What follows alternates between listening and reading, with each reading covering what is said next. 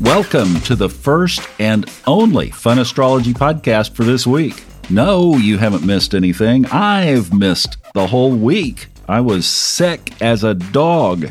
Those of you in our Facebook group know the whole story. I talked about it yesterday in a little video. There's a lot to the story. So if you're in our Facebook group, the Subconscious Mind Mastery and Fun Astrology podcast listeners, then you know the explanation. But it's good to be back, and I thought what we would do is just touch base in here because we do have Mercury retrograde, as all of you probably know. It's been all over everywhere yesterday. We have Venus moving into Aquarius on Monday.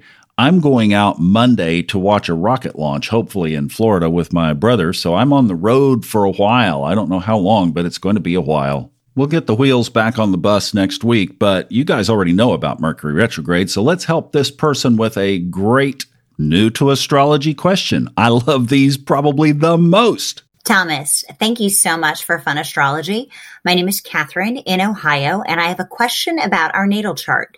So I know that my natal chart is how the sky looked at the moment I was born. Does that compare to the daily chart? That is something that's always confused me, and I'm hoping that you can clarify that for me. I'm more of a novice, and I'm thinking others might have the same question.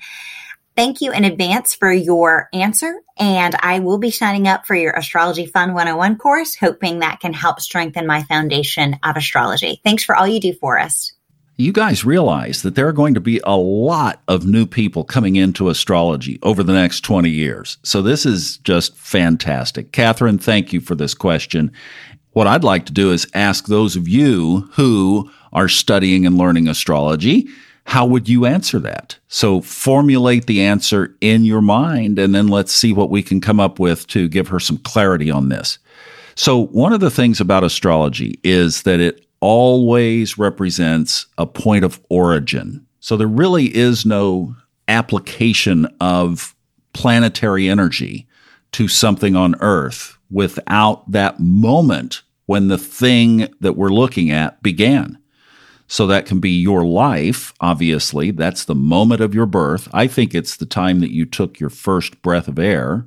I think if it were a marriage. Now, marriages get interesting because is it the time you sign the license? Is it the time that the minister says, I now pronounce you husband and wife? When would that time be? You know, astrology, and here's why this is interesting, because astrology accepts a company's natal chart as the opening of the New York Stock Exchange on the day that they are listed publicly. Now, obviously, that's a public corporation. What about a private corporation? What about a company that you began? Well, I think that would be the time that you sign the Articles of Incorporation. And you could say, well, isn't that true for the public company as well? Well, I would think it would be. And then if you apply that to the marriage situation, it probably would be the time you sign the official document that makes it. I mean, can you be married without the preacher saying, I now pronounce you husband and wife? I think yes. According to the state, you would be. I'm getting way off track here, but you get the point. I mean, we have to find the correct birth time. So you have to know the accurate time. And when mom says it was about 10 o'clock in the morning, well, that's not good enough. If 4 minutes makes a difference, 4 minutes. The last thing you want to be doing is reading some bad chart information and basing your life on it. Or worse yet, you look at it and you say, you know, this isn't adding up. This isn't me. So that's the first thing, is you have to have the right birth information. The second thing is what we talk about on here is what's going on in the sky right now. That's called the transits. Those are two separate charts, obviously, two separate analysis points, two separate energies, but we're combining them. So the way that we combine things is, I like to use the analogy now of PowerPoints. So if you take a photograph and you put it in PowerPoint, that photograph is the base layer, and that's what we're affecting. That's your natal chart. You can add layers, and you can color the picture black and white. Add another layer, you can put some text on it. Add another layer and you could make it look grainy, film grain or something. You get the idea. Well, that's exactly what we're doing when we look at different things, is we're just adding different layers to put a different lens on that original picture. And typically those layers in astrology would be the daily transits, and then it would be the secondary progressed chart, and then it would be the solar arc chart.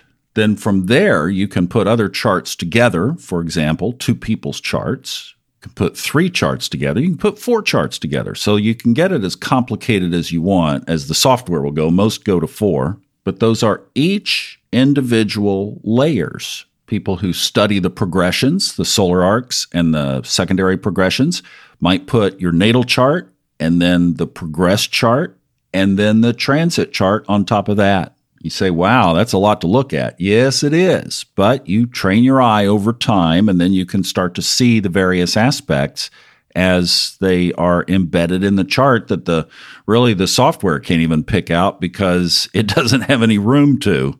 And the cool part about it is, she mentioned taking the 101 course. Once you learn those basics, you apply those basics to each one of those charts. So it's not like there's some magic that you have to use to interpret this one and that one.